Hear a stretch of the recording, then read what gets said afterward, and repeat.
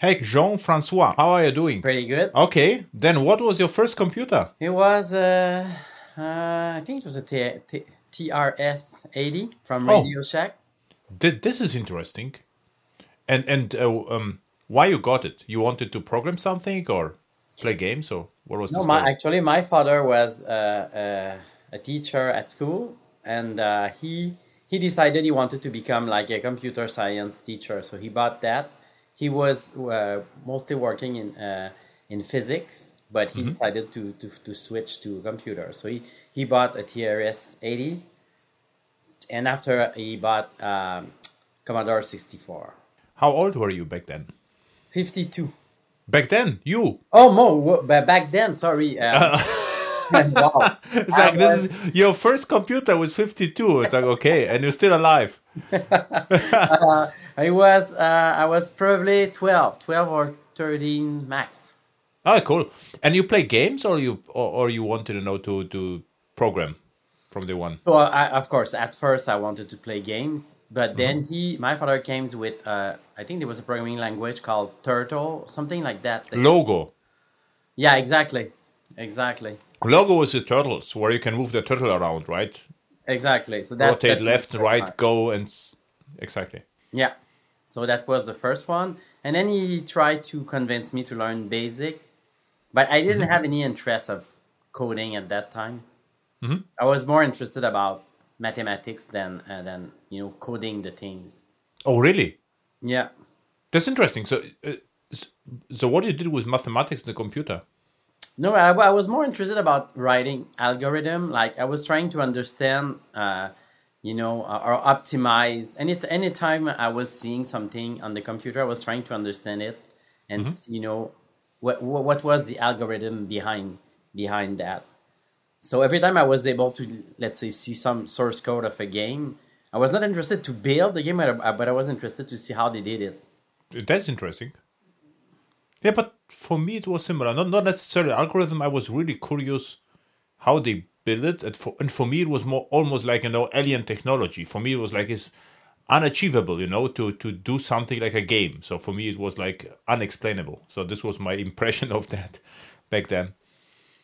Okay, so what was your next step? So you didn't like basics. You got C64, Yeah. right? But after that, I completely lost passion with computers. So it took me a while. At least because I went to university. So okay, of course I had like an IBM. At home we upgraded to a, I don't remember what was it, but it wasn't really helpful to play games on it. I lost actually I lost like the interest to play games. So Hmm. until I went to university, because I did my bachelor in pure mathematics. Okay. So Was it hard? it was pretty hard. Yes, it Okay. was pretty hard. I had the first year was like the most difficult years in my life in terms of going to school and not performing. It was just I had to make sure my mind was set up for thinking mathematics. So before university, it was pretty easy, let's say, at school. But when I have pure mathematics, that was something really hard. Why it was hard? I mean, what was the difficulty to back then? For me, I think it was like it's so large in terms of science. So you never hit, you always Hmm. have something to learn. And I wasn't able to restrict myself to focus on just, let's focus on this course. So I was Hmm. always curious to see more, and that didn't help me actually, because instead of studying the right thing, I was studying the right thing, but not enough. So like I wanted to have like a global understanding of everything, and of course it didn't work. So it didn't work at school, but it has helped me after that when I have started working, in company, because or yeah, started working because I had like I was able to understand, the overall, let's say, of a problem instead of Hmm. just small pieces. Okay. Where you started in somewhere in California? No, actually, I'm based in Montreal, and the school I was, we were having like the opportunity to, work 4 months and go to school 8 months, and then Hmm. alternate 4 months at school, 4 months. working, and I started working as in with artificial neural network, but Wow. but back in 1990. So that was nice actually. But this is lots of matrix calculations back then, right? So it Yeah. was like you know the outputs, so you're modifying the matrices in order to to meet the output, right? This was how it worked back then. Exactly. That was pretty close to do like a differential equation. So Hmm. that was complex differential equation. Yeah, but it was like training the artificial neural network exactly like you just said, and it was taking like long time for training those because we didn't have the computer for them. And why you did it? So what you did with the neural network? So you try to recognize text, or what was the goal of that? Yes, I was working in a research center actually. So the goal we were trying to do is to adapt user interface based on what the user is doing. So it was an early stage of the research on that. So we were trying to come with something that could learn from the user. And actually, we were in this research center. There was something really interesting that was created. It was like an haptic mouse. At the time, nobody was using that. So where we were able to get like force feedback.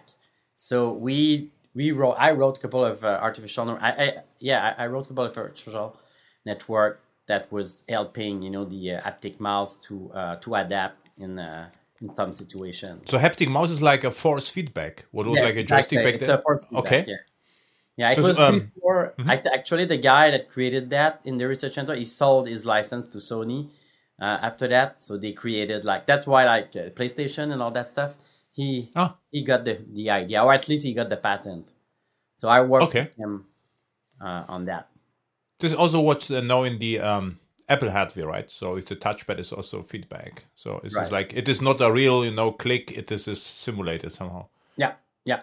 Interesting stuff you did. So what happens then? So Yeah, so I started my master in artificial neural network, but I was working in a research center, and in the same research center, one guy came one day and he has something really strange called Java. So he was having like one of the first version of the GVM. So he showed me that, and I was really interested by that. But at the time, I've got an offer to move to France to work with an AI team there in France. So, but I have bring the GVM with me, or it was really at the early stage of Java, but I decided that I would write my artificial neural network in Java instead of C++. So okay. this is how actually I've started working with Java. So that was the idea. What I remember, there was a book about neural networks in Java. It was roughly 1997, 1998.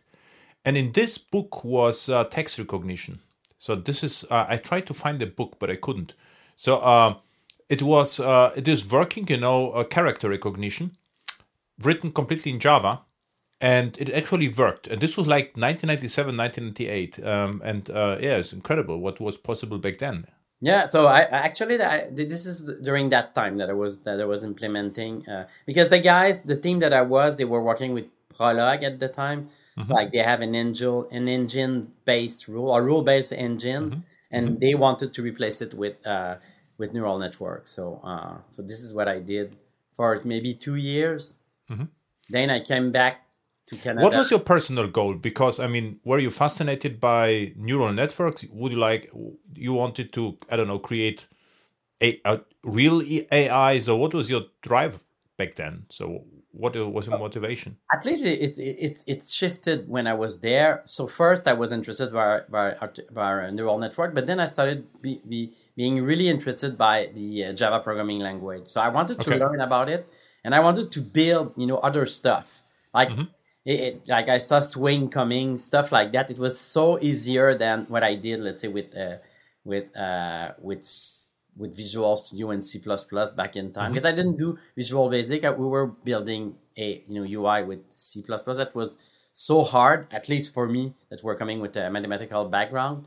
So I was interested by that in Java. And at the time, it was really difficult to find, let's say, an AI daily job, because you had to work in research, you had to do like a master and PhD.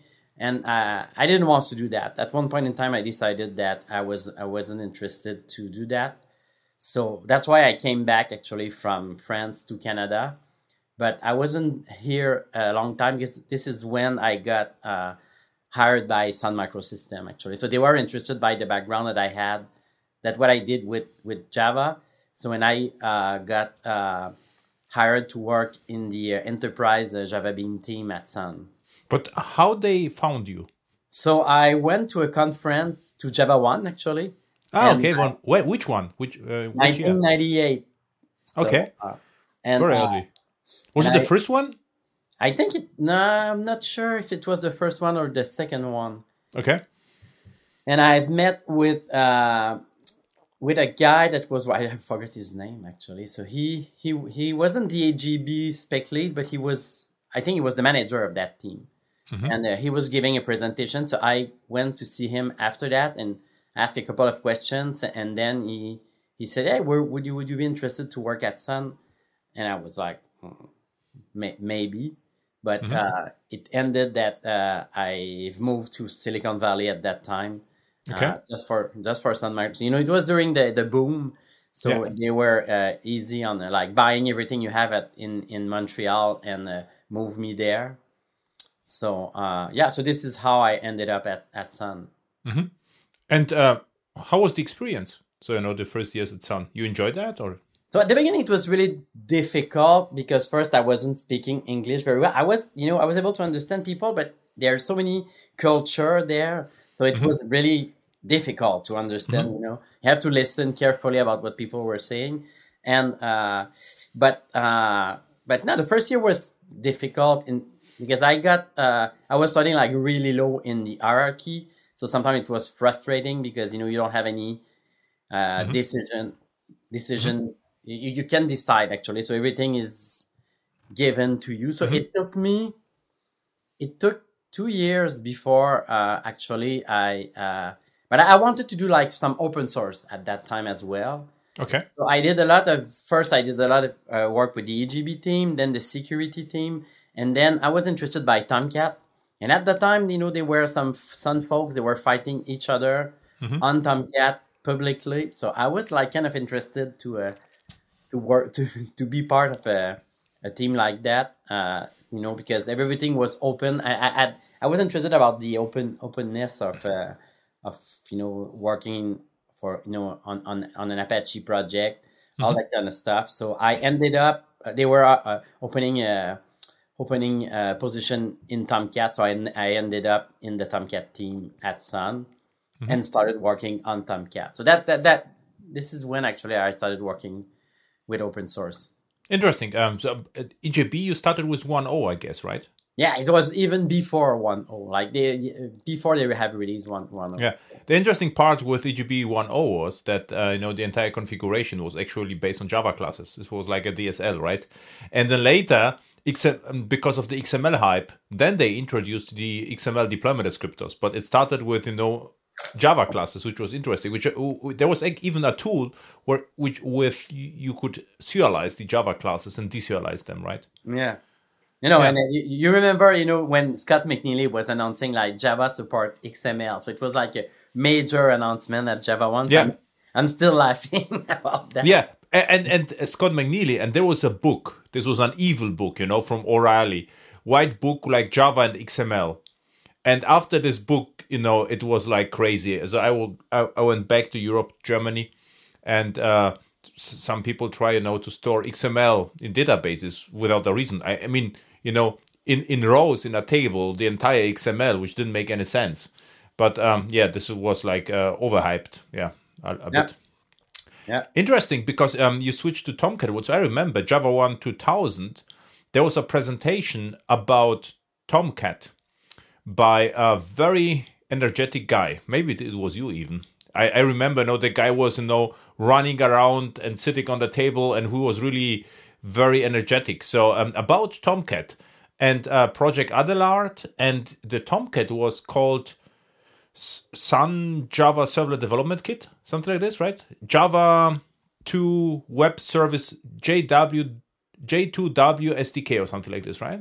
Yeah, if it has been a while, but it wasn't me at Java 1 2000. So I started in 2005 of giving talk at Java 1. So okay, but this was the I remember the session because it was really interesting, and I think it was also a French guy. I don't know, but he was a really energetic and sporty guy, running and bouncing around and talking about Tomcat. So this is what I remember. And so then you switched from EJB, and how was your experience at the EJB team? So it was like, crazy, or I don't know, ivory tower, or what was it? No, it was nice. It was a nice teams to work on, but the technology was not so nice actually. So and testing that was horrible. So testing that, and the Tomcat was more interesting because it was really working. We were working for something that went into production. When I was working on EGB, that was the reference implementation actually, because since Sun licensee, they had to pay for it, and we were giving them the RI. So that wasn't that really motivating actually, because so how many maybe 15 or 16 customers that were using the RI or they were inspired by it. So that wasn't interesting. Yeah. The RI, this was the UI, Swing UI, which I had to use the reference implementation at Sun courses. There was like the Swing app where it it compiled everything and deployed, which this is what we had to use. And this was actually the beginnings of Glassfish, right? DRI. Yeah, actually it was the foundation for Glassfish, yes. But we also, a couple of years later, we bought Netscape, with AOL, and we got their server side component as well, and their web server as well from it. So Glassfish was a mix of both actually.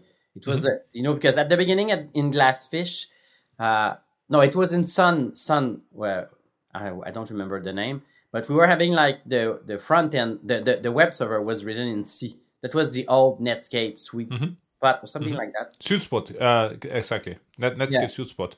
You know what funny? A company in Europe, they hired me to migrate from Netscape server-side JavaScript to Java, because back then no one wanted to have JavaScript. They say, okay, it doesn't run, it is crazy on the server, there's no future. So they asked me, and there was like 2-year project to migrate from JavaScript to Java. This was interesting, yeah. Yeah. Also based on Netscape backend. Okay, so you started with Tomcat at Sun Microsystems. And you were also involved with Glassfish, or how long you spent with Tomcat? So actually, I was working on Tomcat, and then we decided that we wanted to remove the C runtime, the web server in the Sun Java server, because this thing changed names so many often. So that's why, because at one point in time it was called iPlanet. There were a lot of so just before we push out Glassfish, we decided to remove the C part. And this is where I created Grizzly, actually. And the first drop of Grizzly was for Tomcat, actually. I was ready to push it to the open source and give it to, oh, wow. I like that. You still have it? Yeah. So... why the name Grizzly? Because the connector in Tomcat was called Coyote. So in Tomcat it's like a Native Amerindian way of naming stuff. So Coyote, but it's also an animal. So I decided I would like do a kind of a joke. It was kind of a joke at the beginning, and call it like a grizzly. So that's mostly when it comes. And then. Yeah, like I said, I was trying to push that to the open source, but the Tomcat commenter didn't want to have it. They were saying it's not, NIO, it's not ready, it's not fast enough. That part of it was true, because NIO on, I think it was Java 2, it wasn't stable at all. But when I started working on it, I was closely working with the NIO team at Sun. So all the bugs that I was finding were fixed pretty fast. So that's why we ended up. So Tomcat rejected the NIO connector, so we ended up forking Tomcat and creating at the same time Glassfish. So when Glassfish went out, Glassfish 1.0 went out, so it was with Grizzly enabled by default. Oh, and I thought that the Grizzly came later. So with the asynchronous I/O, highly scalable. Because I watched your talk at Java 1 about how you did it with NIO. And I remember with resource leaks and stuff like that, where I got the blue T-shirts with Grizzly, which I still have. Yeah, exactly. And what I also remember reading your blogs, and you had actually some pictures of Grizzlies on your blog. So I thought, you like Grizzlies because you're from Canada. This was my my expectation. But so this is you seems to be a nature guy, like, right?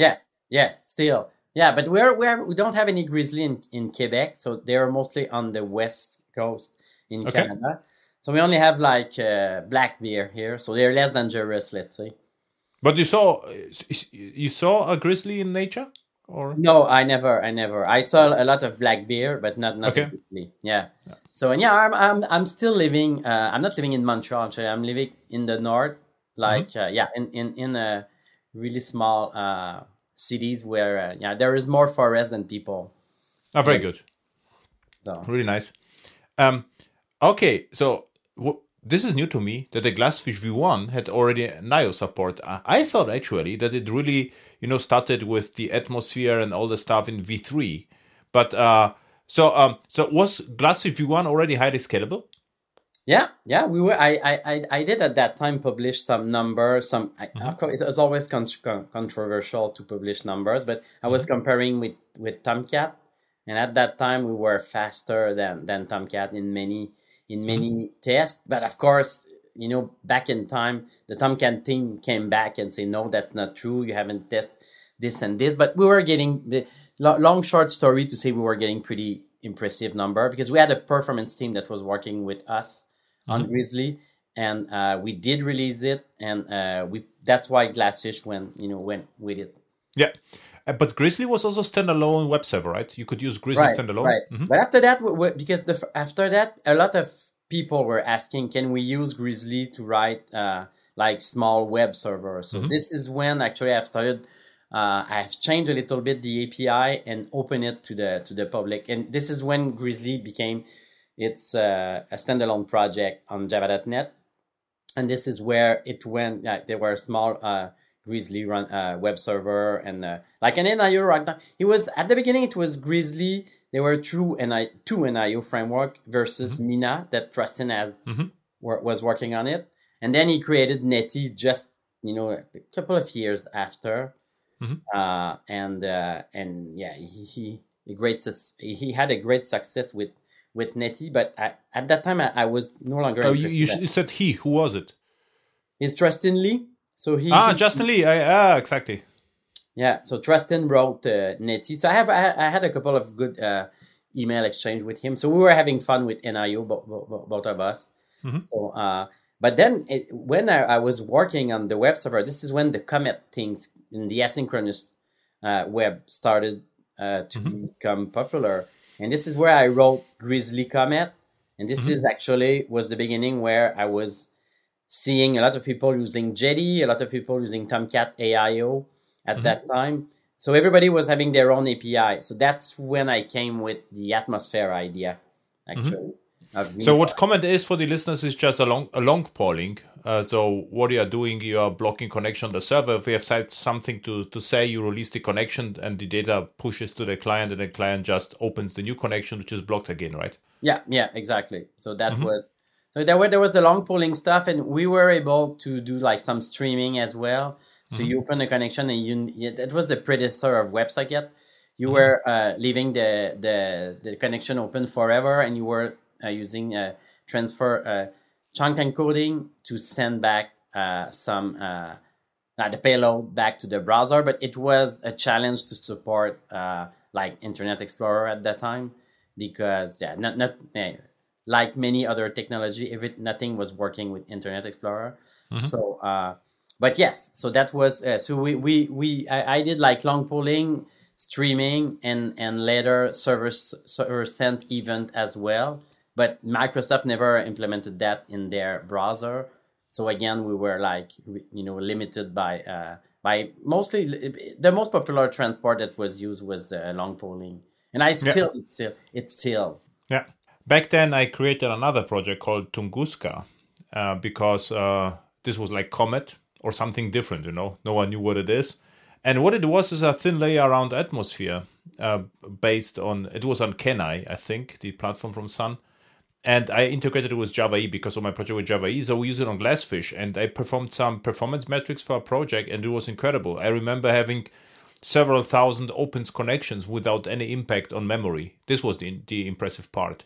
And the also impressive was, so there was like ModJK back then. It was like connected to Apache. But what could happen is that the HTTP server died, but Glassfish was still alive because it couldn't handle so many, open connections. But for Glassfish was not a problem, which was impressive. So I would say, many people said, Glassfish was heavyweight because of Java E, which was not true at all. I mean, this was, all the components were actually pretty small, and it scaled very well. Yeah, but when we came with Glassfish v3, it was like a micro kernel as well, H2K, if I remember the name. Yeah. At that time. So you were able to install only the module that you wanted to use. So it was impressive. At the time that I think we were the only one doing that. So that was impressive. Yeah. And there was the t-shirt Java -jar glassfish.jar.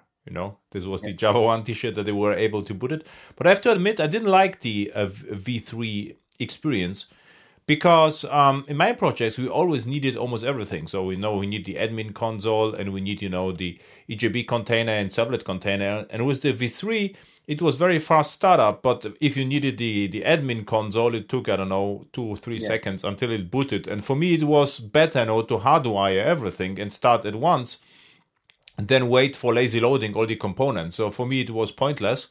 But I understand that for the team who built Glassfish, is a big deal because it's almost like, microservices inside the server. So you could have many independent parts. And funny thing is, I remember still that the entire EGB container was 600K kilobyte. So people said, because if the V3 came out, so I got lots of project requests. People ask me, can you just create for us a thin Glassfish without JSF, maybe without EJB? So sure, we can do this, but if you remove, the 3 jars, you will save maybe 3 megs. So who cares about that? So this was interesting back then. Yeah. So you worked on the Glassfish team. So what happened after? So you created Atmosphere framework, which was, I would say, very popular, right? Yeah, actually, it's the impressive part is still popular. So I still have pull requests. I still have people using it. Because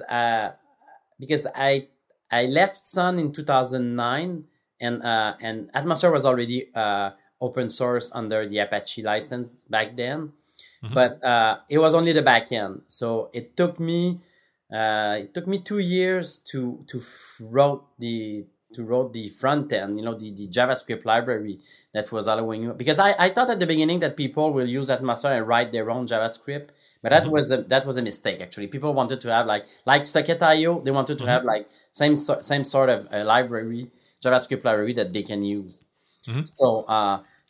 But back then I worked with like 3 startups in a row. I worked with Sonatype, I worked with Ning, and the last one was WordNick. So I was working with the creator of Swagger, actually. Okay. So, and that was interesting because I was spending 50% of my time on Swagger and 50% of Atmosphere. So that company, they were really financing me, like finish and release Atmosphere 1.0. So, and then it started to, I got overwhelmed by customer requests on Atmosphere, and people wanted to have support for it as well. I had a couple of customers in Berlin, actually. So I went there several times, and so at that time I decided to build a company around Atmosphere and just support my customers. So I did that. I still have that company. I still do it. What's the name of the company? So it's Async.io. Async.io, okay. Yeah. So but of course over the years I have less and less customer. But I have spent, I would say since 2015, I didn't do like major work on Atmosphere. So I'm supporting it. Like recently, I added support for Jakarta EE, stuff like that. But it's pretty stable. So people just use it and do some pull request on it, and I just maintain it. But Okay. it's still in use. What's the relation between Grizzly and Atmosphere? So mainly, I was able to run Atmosphere on top of Grizzly. So I was abstracting or unifying the async API that was there in Grizzly, into actually it's like I wrote a spec on how to do async application on top of any Java web server. So that was that includes like something like Vertex at the time, Play Framework. So that was a layer on top of it that I was abstracting, what they were supporting with in terms of async API, and I was building my own on top of that. So what I did with Grizzly is I had customer. It was the async API in Grizzly was called Grizzly Comet. I had customer there, but it was a limited set of customers. I wanted to have more customer, more user. So that's why I wrote something on top of that I was able to have like. So you write an application against Atmosphere and it runs everywhere. So it will use whatever is available. Because at that time, some web server didn't even have didn't support async communication. Like for example, WebSphere. So I was in order to have Atmosphere inside WebSphere, I needed to have a blocking connection all the time, and kind of a fake or simulate asynchronicity. So.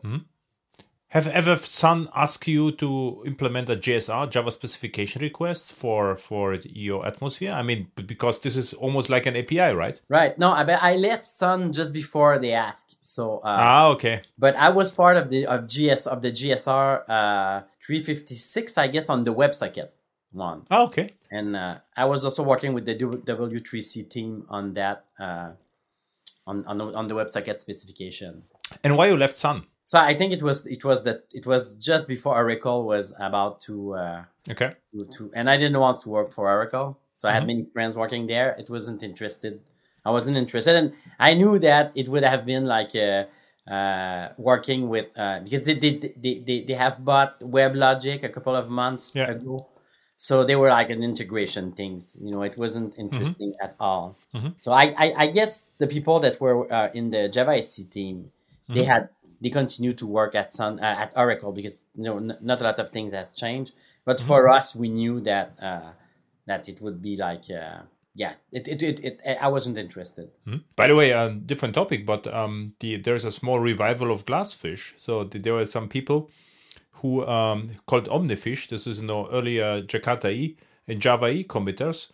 So they now patching Glassfish like crazy and provide commercial support around the open source portion of Glassfish. In addition to Payara, of course. So we have Payara and we have Glassfish, who is actually doing well. Yeah, that's good. That's nice to know. Yeah. And so you spent some time in Sonatype, Async.io, and what happened then? So right. After that, I decided to start a company with one of my friends. We were trying to build betting games.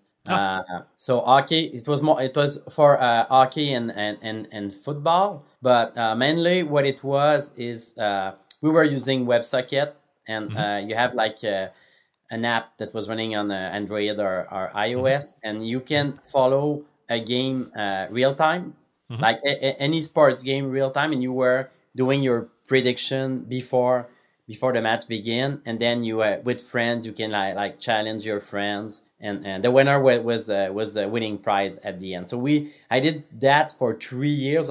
So we win a couple of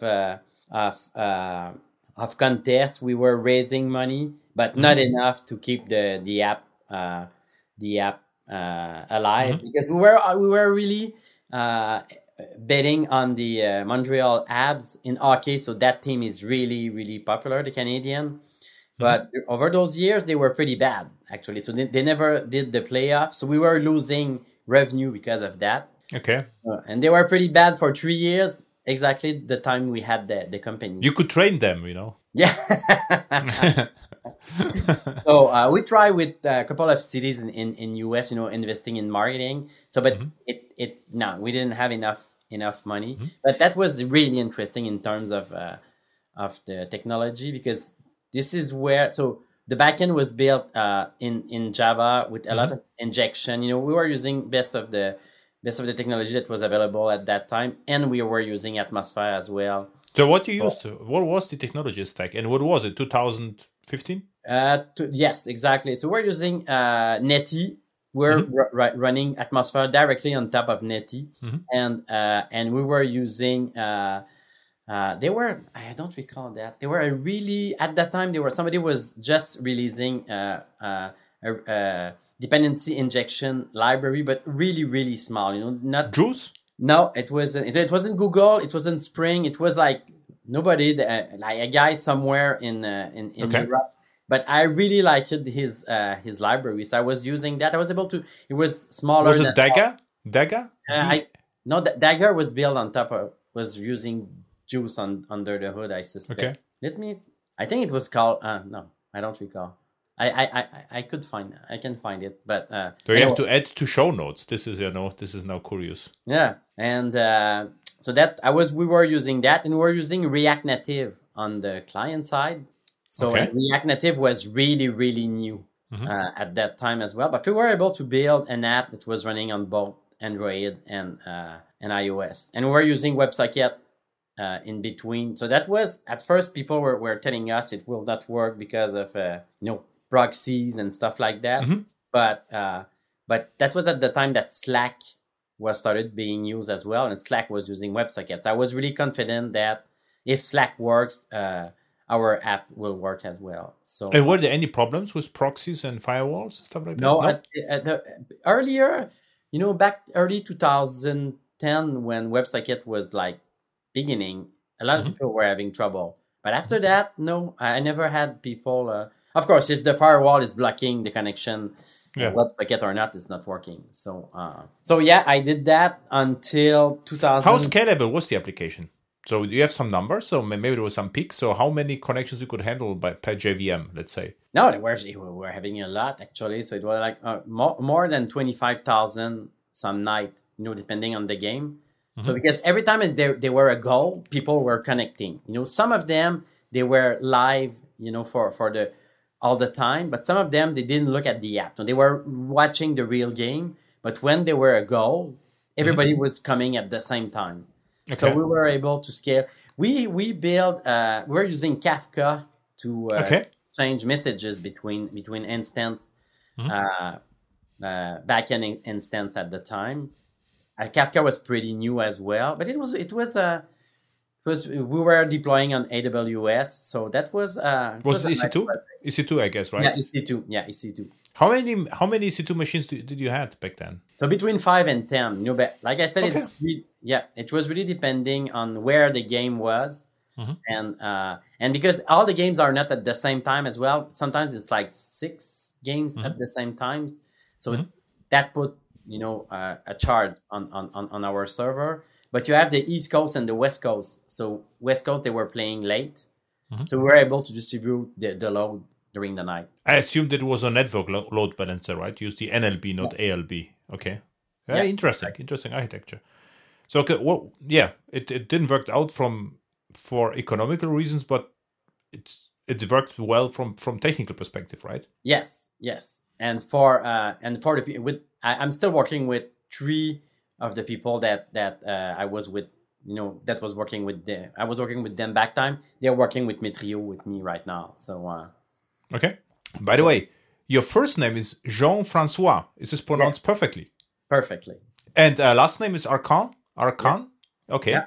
Arcant or Arcan? Arcan. Say it. Arcan. Yes. Very good. So, Jean-François Arcan. Indeed. Perfect. So, what happened after this? What was the name of the company, if you can say it? Yeah, it was called You'll Play. You play, okay? Yeah. So, but no, I don't think we don't have anything, any website or things like that alive. We No. just have the GitHub repository. So Okay. yeah. So what happened afterwards? So afterwards, I because of my background in Java, but also in AI, so I got there were a small startup in Montreal called Element AI. Mm-hmm. So they were looking for a chief architect actually, and they pinged me like maybe for months, and I was saying they weren't allowing people working from home, so I was like, no way, I'm gonna work at Element AI because I'm mostly working from home since I moved back from California in 2002. So I'm used to work from home. So they didn't have any politics, letting people working from home. So but at one point in time in 2018, not 18, 2000, yes, 2018. So they changed the politics and they asked me if I wanted to join. But that was interesting because at that time I was almost signing to join Spring. Spring's what was the name of the Pivotal, right? Exactly, to join Pivotal, and also I was also discussing with Apple about working on the Netty framework. Interesting. Mm-hmm. Yeah, but it didn't work with Apple. I went there and it didn't work during the day. The people, I wasn't. I think I wasn't for them. I wasn't good enough, so I was like kind of surprised about that. But so it didn't work. It didn't work. But anyway, I had this Element AI offer that I wanted to see what I will have, what I will do there. And then I started with the company, and at one point in time, we were like more than 500 people working on AI. But what was the goal at the AI? they were that was the problem of the company. So they were AI everywhere. So every place that you can have AI, they were trying to have like leads from it. So we were having like a group of people that were knowing pretty well all sorts of AI, but productizing AI, it's really difficult. That's something to write paper and write a model, but putting an AI model in production, that's another story. Making sure that it scales, making sure that the cost is it's not too high because you're using too many GPU. So that was the technical challenge there was really high. But at one point in time, I saw that the company was having trouble. It was they didn't have a vision and stick to the vision, so they were having like too many vision. Let's call it like that. So and at that time, I have got that offer to become the CTO of Metrio. So which I'm still there. So I decided to move to Metrio. So I left the AI field and came to a company that is doing ESG work. So what is ESG? Is environment, social, and governance. More and more country they want you to produce at the end of the year a financial report, but they also wants to have like an ESG report as well. So how many water per person your company is using? That can how many carbon the company is producing, all kind of stuff. So so when I have joined Metrio, they have a monolith that they wrote like I think it was back in 2012. So it's a Ruby on Rail monolith. So the challenge was pretty high. So actually I needed to it wasn't a software company. So I needed to do redo the architecture of the monolith and hire like many people. I have 31 people working with me now. Is Java again? No, there's no Java there. So actually, we only we still have the Ruby, and we're using Golang a lot for all our Kubernetes. Interesting that you choose Golang and not Rust. Right, we did explore Rust as well, but it was easier for me to find Golang resources in Montreal than Rust because I knew somebody. I tried to hire somebody who was like really really good in Rust, but he got hired like by CrowdStrike, so I didn't have any chance to Okay. It was really yeah. And why not Java? So actually, people for the kind of stuff that we are doing, we wanted it. It's all about Kubernetes, and Okay. Java is making progress right now in terms of cold startup and stuff like that. But when you write in Go, it's definitively faster. Mm-hmm. And it was easy, to be transparent. It was easy for me to hire people that work in Go, that work in Java, because there's a lot of Java opportunity in Montreal. Go, it's starting right now, so a lot of Go lover and also working with the ESG field. You have the mission of the company, so that is a pretty good mix to bring Mm-hmm. people in the company and good talented people. Mm-hmm. What's interesting is I do a lot of work right now, actually also migrating monolith, but the interesting is to where. So the interesting point is we are migrating mostly from, let's say, Glassfish, Whitecloud, whatever, to to AWS Lambda or Azure. And the interesting part is you can have a monolithic Lambda with lots of classes, and it starts actually really fast. So the cold start is, really fast, yeah, right? So in current project, maybe 3 seconds, but this is a huge one. Usually 1.5 seconds, but it's the cold start. But if it's warm, you get response times 30 milliseconds, which is perfect. I would say good enough.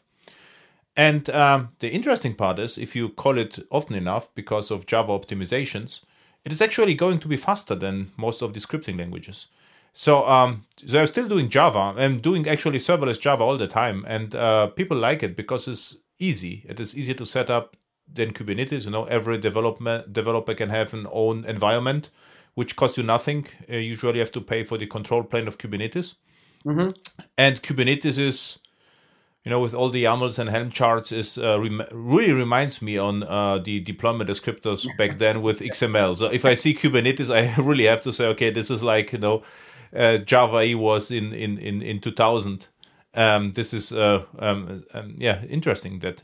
And are you allowed to code, or are you just spending time with architectures right now? I do pull request review, but I don't code. I don't code a lot. Actually, the coding exercise I'm doing is mostly still on Atmosphere. So that's the part where I'm still learning about what's new in Java and all that stuff. Because, for example, I got a pull request last week about adding some functionality in order to run Atmosphere with Spring Boot 3 on GraalVM. Mm-hmm. So and I need to do like ahead of time injection, all that stuff. So this is fairly new for me. So I haven't followed what was the GraalVM or the native image was. So that's the fun part right now. So since last week I'm reading about it, and I'm gonna have to add that feature for Atmosphere because people wants to natively compile it. Have you heard about Quarkus? Yes. So this is what I spent all my time actually, and this is what Quarkus has the optimization built in. So this would be also interesting fit because lots of Glassfish project are Quarkus project right now. Okay. Yeah, that's interesting. And also interesting project maybe for you is the Helidon project, and what they support for. I think the project is called Nima, and what it is built in Project Loom. You heard about Project Loom, right? So yes. you can run on lots of threads at the same time, which could be also interesting for Atmosphere actually. Yeah. No. Yeah. But Helidon is by Oracle, right? Yeah. I think it's my ex-colleague. Some of them are working on it. Yeah. And you have a lot of experience of AI. So I just observing AI, and what I see right now. Most of the AI, which is called AI for me as a developer, is more or less a statistical trick, right? So it is not a lot of AI, more like really smart statistic applied. This is what for me how it looks like. Is it somehow true or is it like wrong observation from my side? It really depends on the field that you work on. So where do you see that right now? Let's say stable diffusion, for instance, right? Where they're mixing the pictures. So I would say this is how this may work. That that they scanned lots of images in the internet, and they learned about the elements, the small pieces of images and abstracting, and then they are combining already existing pieces to a new pieces. This, for instance, then of course, if you have text recognition or whatever, is also kind of brute force learning, I would say, right? So this is not It is not like something is thinking, or intelligence is more like more or less, billions of if-else statements for me. Right. So this is what if I hear about AI, it's just like I already see, okay, this model is like, millions of if-else or billions of if-else statements. So this is what.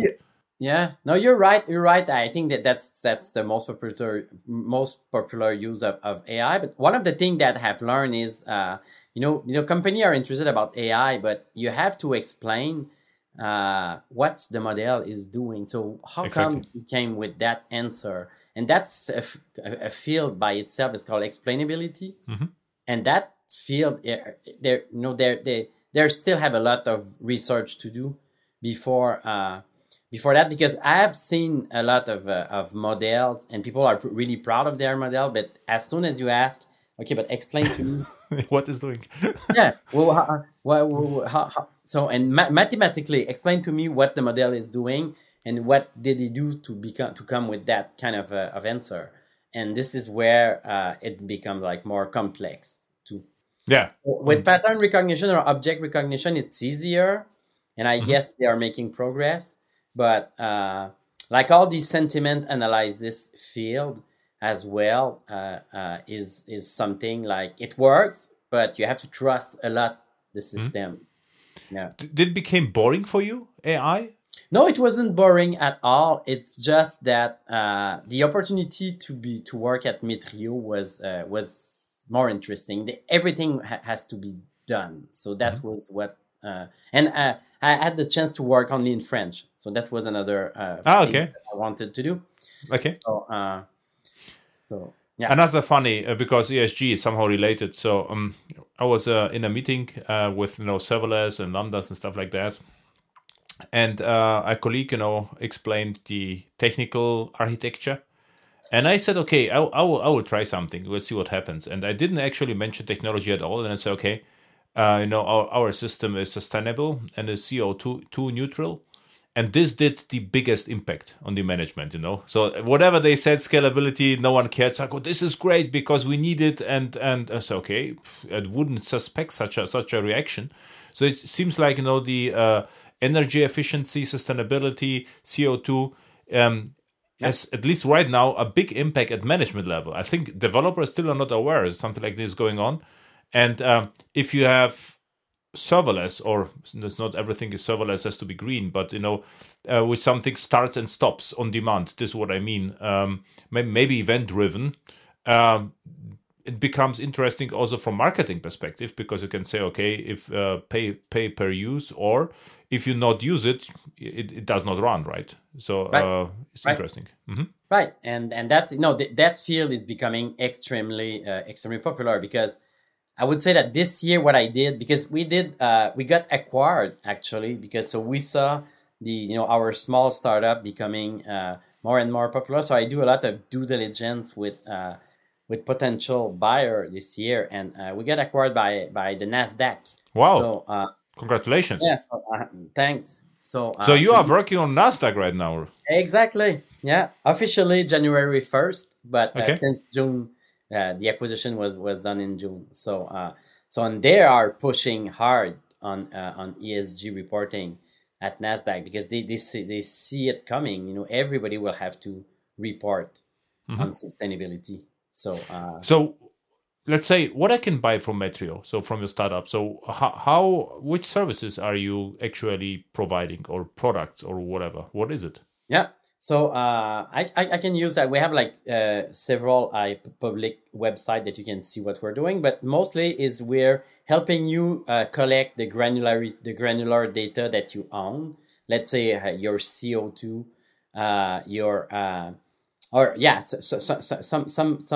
some company you might know. Decathlon is using Metrio as well.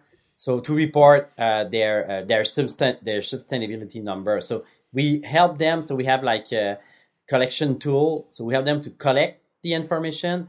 We help them. We have a tool that to how to write the computation, because you have all your data. You have to see it's an ETL tool. Let's say it's pretty close to that. And then we have a reporting tool where you can publish your result. So if you go to decathlon.metrio.net, you will see an example of, and that's 100% done by our platform. So it's even if I would have my own data center, I could say, okay, as this server which consumes this energy, something like this, or more higher level. Or... Yeah, it's more higher level as well as your energy consumption in terms of light, in terms of water, and ESG is really large. Some company they're going to report on that, and also how many women and men, the percentage, the percentage of men versus women working in the company. That's cover a lot of topic in the ESG field. So you can do all of that with our tool. So specifically with your server, so we have like some kind of an API where you can send your data to that API, and after that you decide what you want to report on. And did I get a certification or whatever? Or just a report? There is. Yeah, so there is no. That's interesting because there is no standard yet to report, but people are working on it. So you have like how do you say what the GRI? So it's an example. So you have some norm outside that are available, but you have many of them. So Nasdaq has a tool called One Report that does similar stuff that Metrio is doing, and it allows you to report your data using those frameworks. Actually, they call it frameworks, but there is no standard in terms of framework. So you can it's not like in the financial field where you have to report exactly on some axis. So this is not the case yet in ESG, but they are the Americans are working hard to have a law for that, and they're working on some standard. Last question. Do you miss coding? I mean, coding for Atmos. Yeah, okay. I was really curious because, this was always my goal, never stop coding. And I'm a freelancer, so I can just keep it doing. But you are pretty technical, and now you are CTO. So an architect is a little farther away, I would say. And with the Go, then second question. So how well you understood Go? So you are a Java expert, I would say, after all these years. How good you became, or how fast can a Java programmer learn Go and be as good in Go as in Java? First I needed to read books, and I had to play to do hands-on on it. So what I was trying to do is, because this is the field that I like, so I tried to rebuild Atmosphere using Go. So I learned about it. Because the concept is different, but I really like Go. I have to say that I really like Go. So I didn't like Ruby at all. It's like I have to work with my team, but I don't like Ruby. I don't like the concept. I don't like the language. So Go, I like it. So I needed to do and I did some online course as well, just to refresh my mind on and it's. I need to understand what my team is doing. So I'm not as good as them, but I'm able to at least do pull request. So So I'm pretty sure I would be able to write some module, from scratch. But first, my boss will not let me do that. But second, I think the velocity will not be high at the beginning, because it's easy to review the code and the architecture that somebody did. But doing by myself, I still have a learning curve. Okay. So then, very last question. Are you missing Java then? Yes, I do. No, I do. So if I could spend I think that was a dream project, Atmosphere, because at one point in time, I was living from that project only. So I was doing freelance like you, but just doing consultation on Atmosphere, for almost 3 years. And I had a lot of fun because I was growing my open source framework and selling services. So that was the dream job, actually. So yes, if I could redo that, I will. So for fun, you could port it to Quarkus and have indirect fun. I don't know whether you can earn any money with it, but it will become really popular because Quarkus becomes more and more popular. And with Helidon as well would be a fun. So it was really fun, to meet you personally. So this is actually interesting. My podcast is like a misuse of my guests, to have a nice chat, because there was never time to meet someone at the conferences. So I was busy, but this was actually nice. And I still have your t-shirts, what I got you from conference after all these years. I think it was 2008 or 9 or something, the conference, right? Has to be 2005. 2005. Yes, I suspect. That was the first talk I did on Grizzly. So we were 3 on stage. So this was on a late talk, I remember. It was late at night. Yeah, this was... and I needed, the knowledge for my project, so highly appreciated. So, where people can find you, your company and whatever, references, Async.io, we heard already, right? So, if someone would like to hire you, for billions, or maybe someone could, fix Twitter with Async.io, right? So, if Elon Musk is listening, could hire, Async.io and to clean up the technology at Twitter, maybe. Yeah, because at one point in time I was building a Twitter-like application with Atmosphere, but it has been a while, like 10 years ago. One of the simple was Twitter-like. So yes, for sure. Yeah. So what are the references? So what's your Twitter handle? So it's JF Arkin. That's it. That's my Twitter, and that's mostly it. So I'm on GitHub, same thing, JF Arkin as well. But I'm not really on that's mostly where I am right now. GitHub, this is the same here. I'm not on Facebook and nowhere else. Okay. Yeah, same here. Thank you. And Meteo, you said, right? This is your current company. And NASDAQ, of course, so it's a little bit larger, but a little bit. Was fun. Thank you. It was really nice to meet you. Yeah, same thing for me.